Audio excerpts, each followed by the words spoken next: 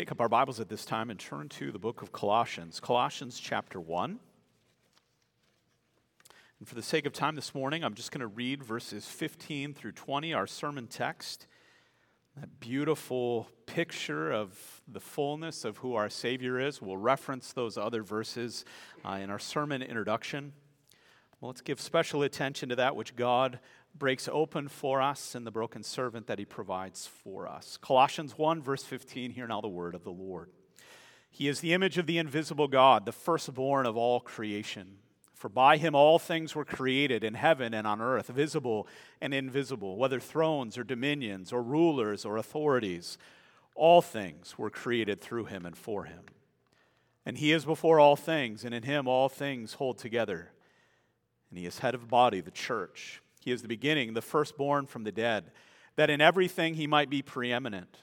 For in him all the fullness of God was pleased to dwell, and through him to reconcile to himself all things, whether on earth or in heaven, making peace by the blood of his cross.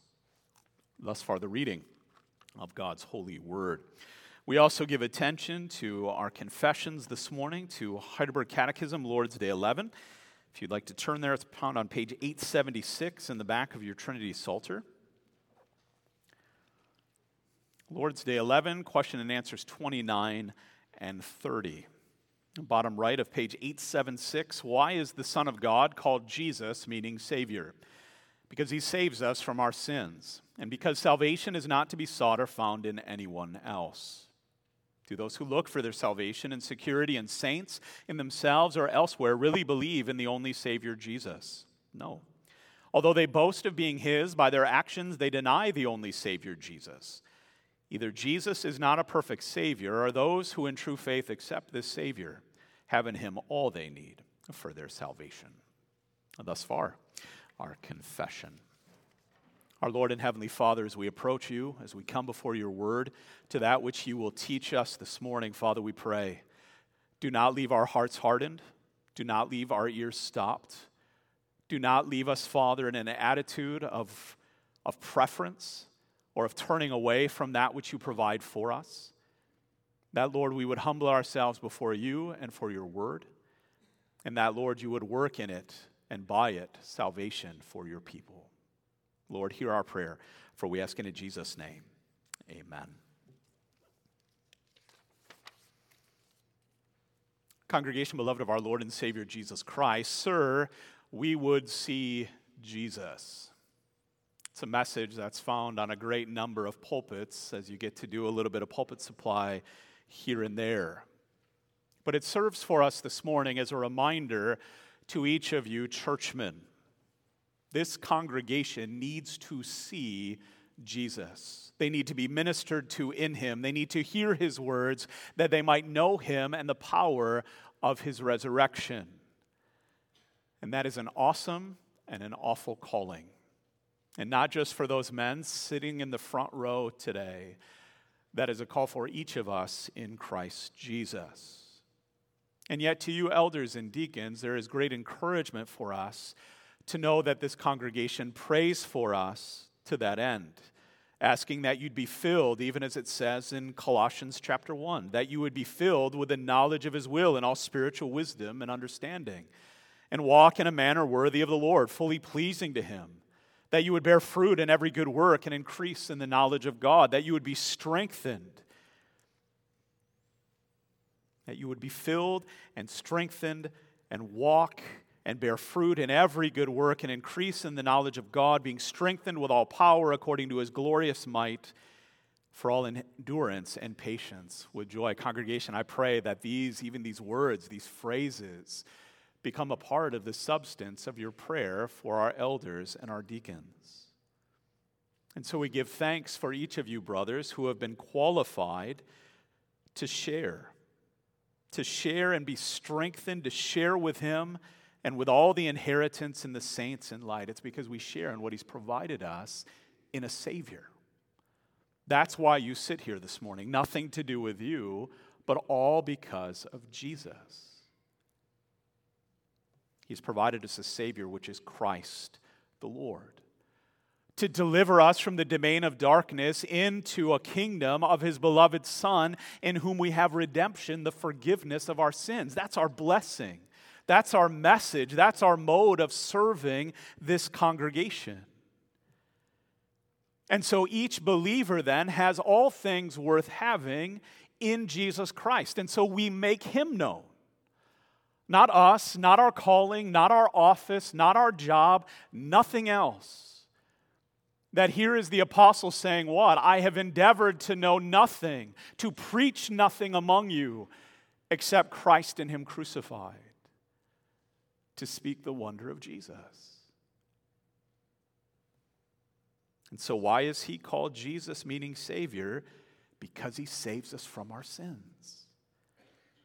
And because salvation is not to be sought or found in anyone else. And so it is that message in his messengers that this congregation is praying for, that they're praying for each other, that they would be emboldened to go forth and speak that same word, so that we, brothers, would show forth Jesus and that we would show them the way to him. And so as much as I encourage the congregation to pray for you in these words of Colossians 1, perhaps we pray for each other and for ourselves in a way like St. Patrick. Christ with me, Christ before me, Christ behind me, Christ in me, Christ beneath me, Christ above me, Christ on my right, Christ on my left, Christ when I lie down, Christ when I sit down, Christ in the heart of every man who thinks of me, Christ in the mouth of every man who would speak of me, Christ in the eye that sees me, Christ in the ear that hears me. Because, sirs, we would see Jesus. That's your calling. That's your task. All of those other duties aside, this is why you sit here. This is what this congregation needs from you. Nothing more or nothing less than Christ. To see Christ in us, to see us serving Christ Jesus, to see us serving for the glory of Jesus. And they need that because it's a matter of life and death. You see, what we sign our names to in a way of which we're expected. And these are the creeds that we uphold, and this is the word that we take. That we enter spiritual battle in what we do. It's why when we look at these men who have served well and say, take a breather, that's why we say it. It's why you men who come in to the room again recognize these things are not easy. But this office is not me, it is Christ. And what this congregation needs to be met with is not me, but with Christ. Because do those who look for their salvation and security in saints and themselves or elsewhere really believe in their only Savior, Jesus? No.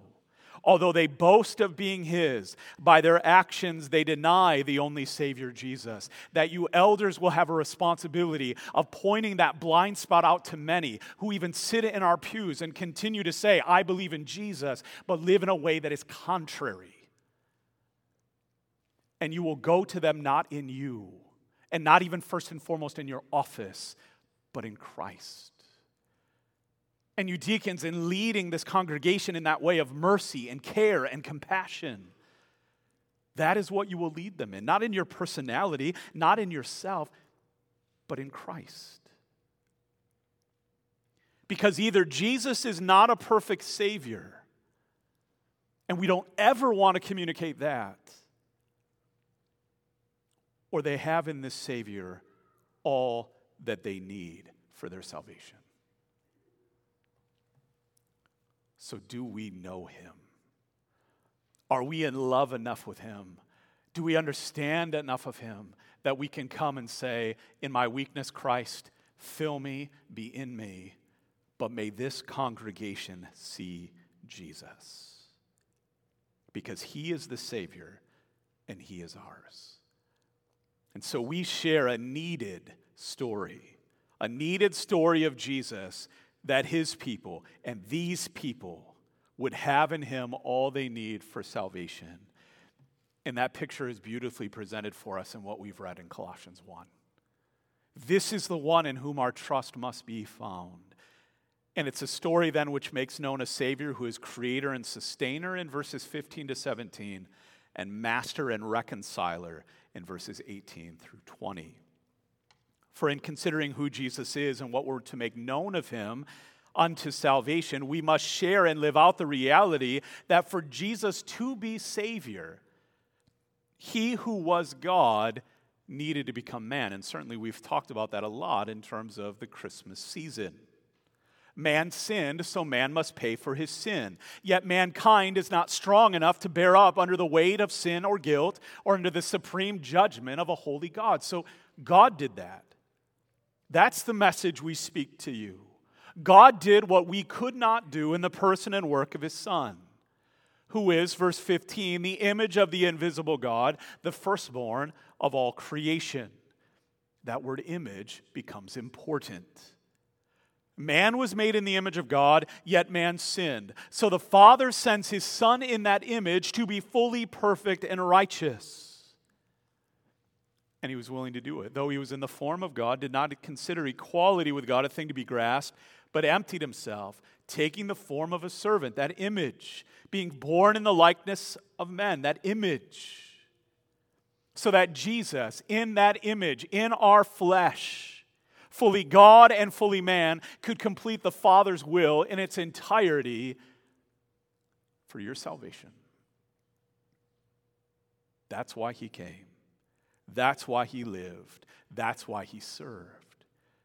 And so we see the blessing then not just of the way that God has made all things and made man to be his image bearer, but now sends his Son, his only begotten in that flesh, the wonder of the incarnation of Jesus. All of this for that one end. So that we could enjoy what? Romans 8. For those he foreknew, he also predestined to be conformed to the image of his Son, in order that he might be the firstborn among many brothers, that he would gather a family to himself, that salvation wouldn't just be mine personally, but that it would have an impact on a body. That each of you brothers, in living that Christ before this people, gets to say, I am one being conformed to the image of his Son. And I long for that for you too. And let's walk that by the power of the Spirit together. This was done. All of it was done so Jesus could save us and more have the only place of authority and honor and glory. He alone, that Savior who is to be praised. And our lives need to reflect that as we submit to him and worship him.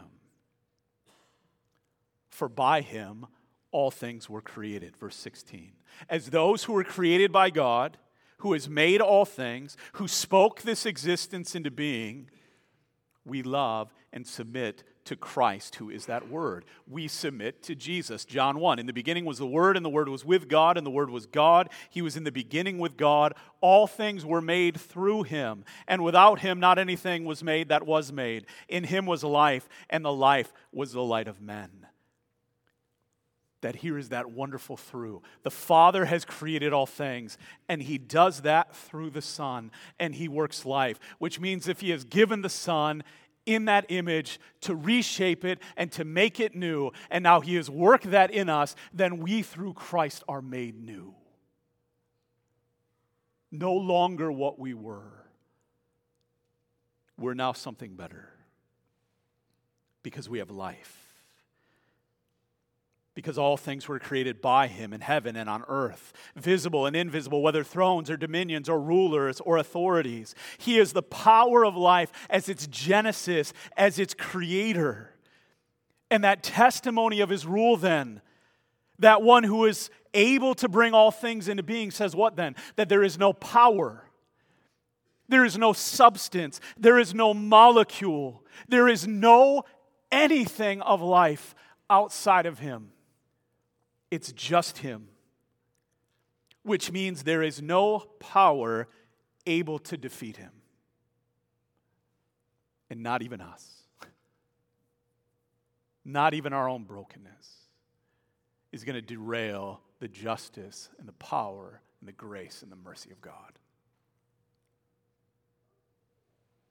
which is why we can have a resolute trust in an all-powerful Savior. Paul writes in 1 Corinthians 8, "For although there may be so-called gods in heaven or on earth, as indeed there are many gods and many lords, yet for us there is one God the Father, from whom all things are and for whom we exist, and one Lord Jesus Christ, through whom are all things and through whom we exist." And let that be encouragement to you, brothers. What you are is through him. It is to always be seen and known through him. Because nothing of the powers in heaven or of earth are above him, and in him all was created, all things were created, even you, through him and for him. Which means all of those powers and all of the exercise of them will be turned for our good and his glory. None of them will separate us from his love. That's the power of this Savior who is creator. That's what we get to hold on to. That's what we get to anchor in and cling to. He is the word of creation, which then speaks of his place and rank. Verse 17, "And he is before all things." It's the glory of his place of power, for there are none above him, none greater than him, none before him, none worthy of praise. A Savior who is not only the word of creation, but the word of promise and sustaining it. Oh, what are we going to do? What is the body of Christ going to do? The one who has created it will sustain it. And he has chosen you, brothers, to be a part of that. Well, what if the eye test doesn't match? And what if we get to the end and there are less people, or there's struggle, or there's turmoil, or there's grief, or there's... It has always been so. And yet he's been faithful. And he will continue to be faithful. Because he cares not just for the church, he cares for all things. He cares for all that has been made. He sustains that creation because he is before all things and all things are his. And in him all things hold together. Because he isn't just the start of life, he's the one who rules over it and keeps it and cares for it. And what we do as caretakers in the body is make that known. We make known him who gives his life and who keeps life, so that we will not worry about anything. So we will give ourselves, not just as office bearers, but as believers, give ourselves to seeking first the Savior's kingdom and his righteousness, leading each other, leading this flock to the only source of life and care, to the only one in whom all things adhere. Kids, there's a sticky part of that language, right? That Christ is adhesive. So like that glue that you say you don't eat, but you do, or that tape, or whatever else, right? The sticky stuff. Christ is the sticky stuff. And I don't say that to be light about it, but to say everything makes sense. Everything's held together. Everything's kept in order. Everything is beautiful as it's adhered to in him, cohered to, and find meaning in him. Because nothing of this world, any power or any created thing, makes sense apart from him. So show your dependence upon him as creatures submitting to your Creator. Show your trust in one who keeps you and will keep his own in promises that are yes and amen in Jesus the Savior. Because your faith must be found in this Creator and Sustainer who is also Master and Reconciler, and that in the second place. Because if all things have come into being by way of his word through him, all things are directed to him, all things are made and kept to bring glory to God as they are found in adhering to him, but yet we're still dealing with us. And we're going to still work amongst a congregation who is struggling with us. There's still sin. There's still brokenness. While Jesus is the life and light of man, sin brings death and darkness. The first creation was marred, and so as much change happens here, there's still something more to come. And so what's required is a new creation. And what a promise in this Jesus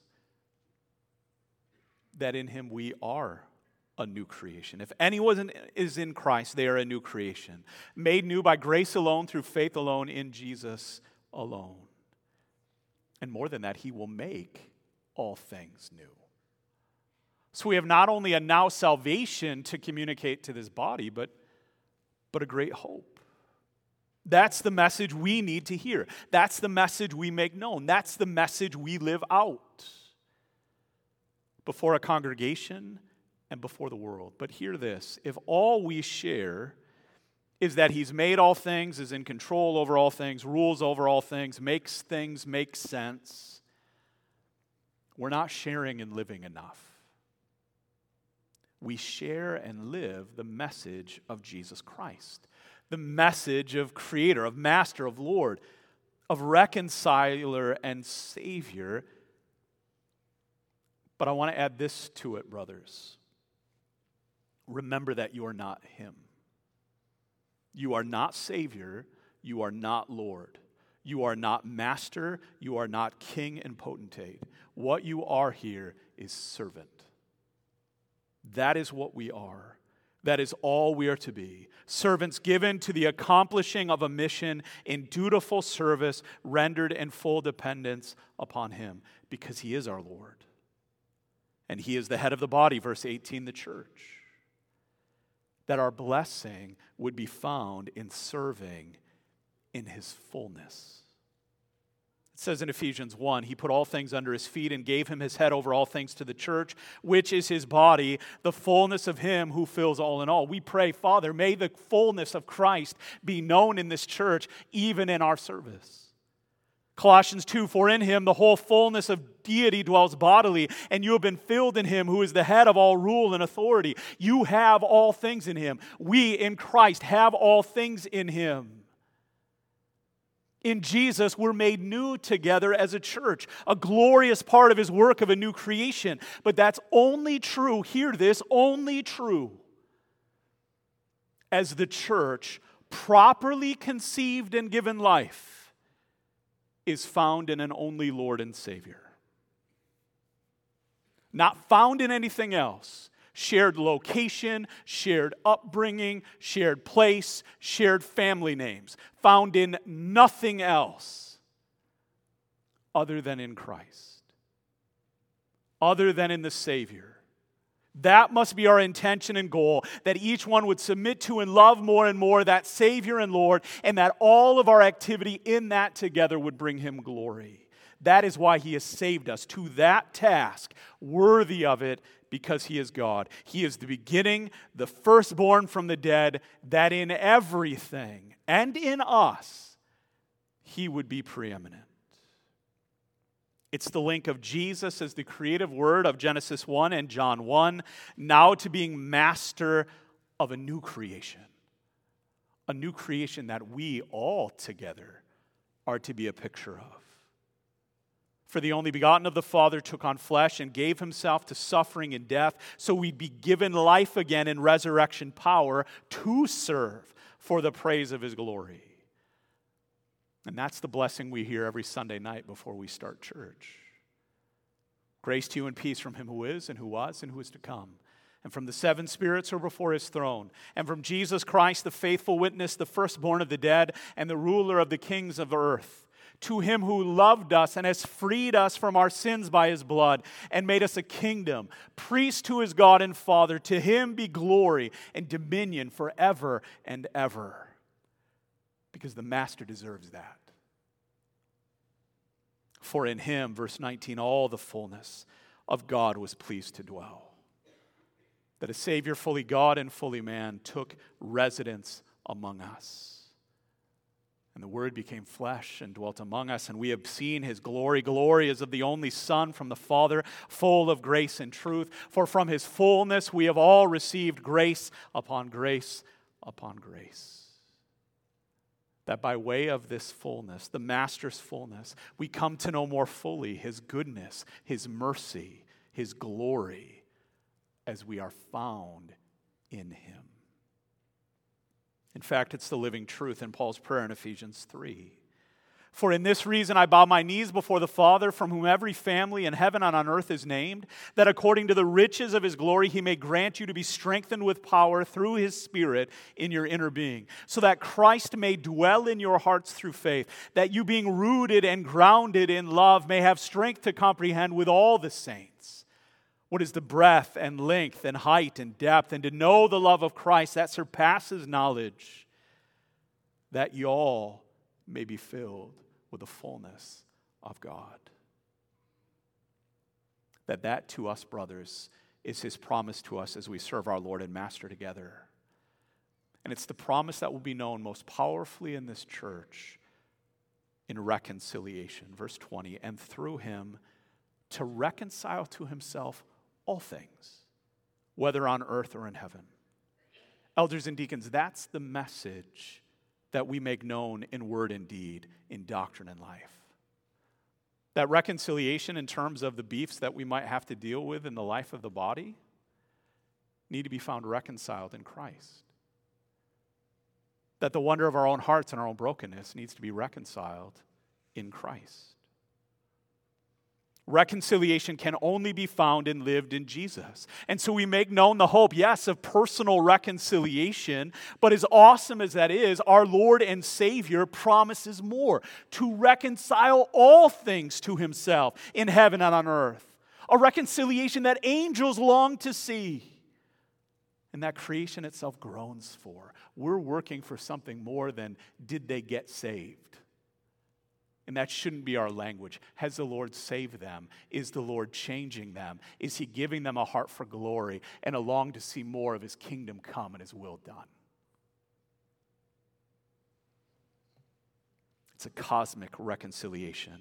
Far as the curse is found, and that can be worked not by us, not primarily, but by that great and only reconciler who gave himself to making peace by the blood of his cross. That's the peace we're directed to. The kind of peace that we go out to make in that blessing as well. We seek reconciliation in the body, in this body, in broken circumstances, because that's the shalom that Christ was given to and given for. What he gave himself for. 2 Corinthians 5, all this is from God, who through Christ reconciled us to himself and gave us the ministry of reconciliation. That is, in Christ, God was reconciling the world to himself, not counting their trespasses against them, and entrusting to us the message of reconciliation. Therefore, we all are ambassadors for Christ, making his appeal through us. We implore you on behalf of Christ, be reconciled to God. For our sake he made him to be sin who knew no sin, that in him we might become the righteousness of God. That is the only way of reconciliation now and forever. The only message worth anything, the only wisdom that you have to give to anyone. That's where it starts. It's only and wholly found in Jesus, who alone can save us from our sins, who alone can bring us peace by the blood of that cross. Do you believe this? It is the only way to life abundant now and eternal forevermore. It's found in the Christ who loved you and gave himself for you. That must be believed. But that's the message we have to live out. That's the message we have to speak out. A needed story of Jesus so that all of his people, that these people would have in him all they need for salvation by God's grace. And so may we believe it and live it and work it and proclaim it in the exercise of our offices for all of us in the obedience of simply following him, but more in the joy of that salvation. Sirs, madams, we would see Jesus, the creator and sustainer, the master and reconciler. May he grant us grace to do that together. Amen. Let's pray. Our Lord and Heavenly Father, we thank you for the truth of your word, for the wonder of what Paul has written by inspiration of the Holy Spirit, by that which you have spoken into our hearts today. Father, may we in the wonder of all that we have received in our Savior Jesus Christ. Not just a personal salvation, but Father, a call then to cosmic reconciliation. Father, may we rejoice all the more that that is what you are working in us and more in your body, the church. Father, would you then uphold these men in their ministry among us unto that end, that they would make their Savior known and that his praise would be glorious. Father, would you hear our prayer? Would you empower us by your Spirit to the same? And we ask this in the name of our Savior, Jesus Christ. Amen.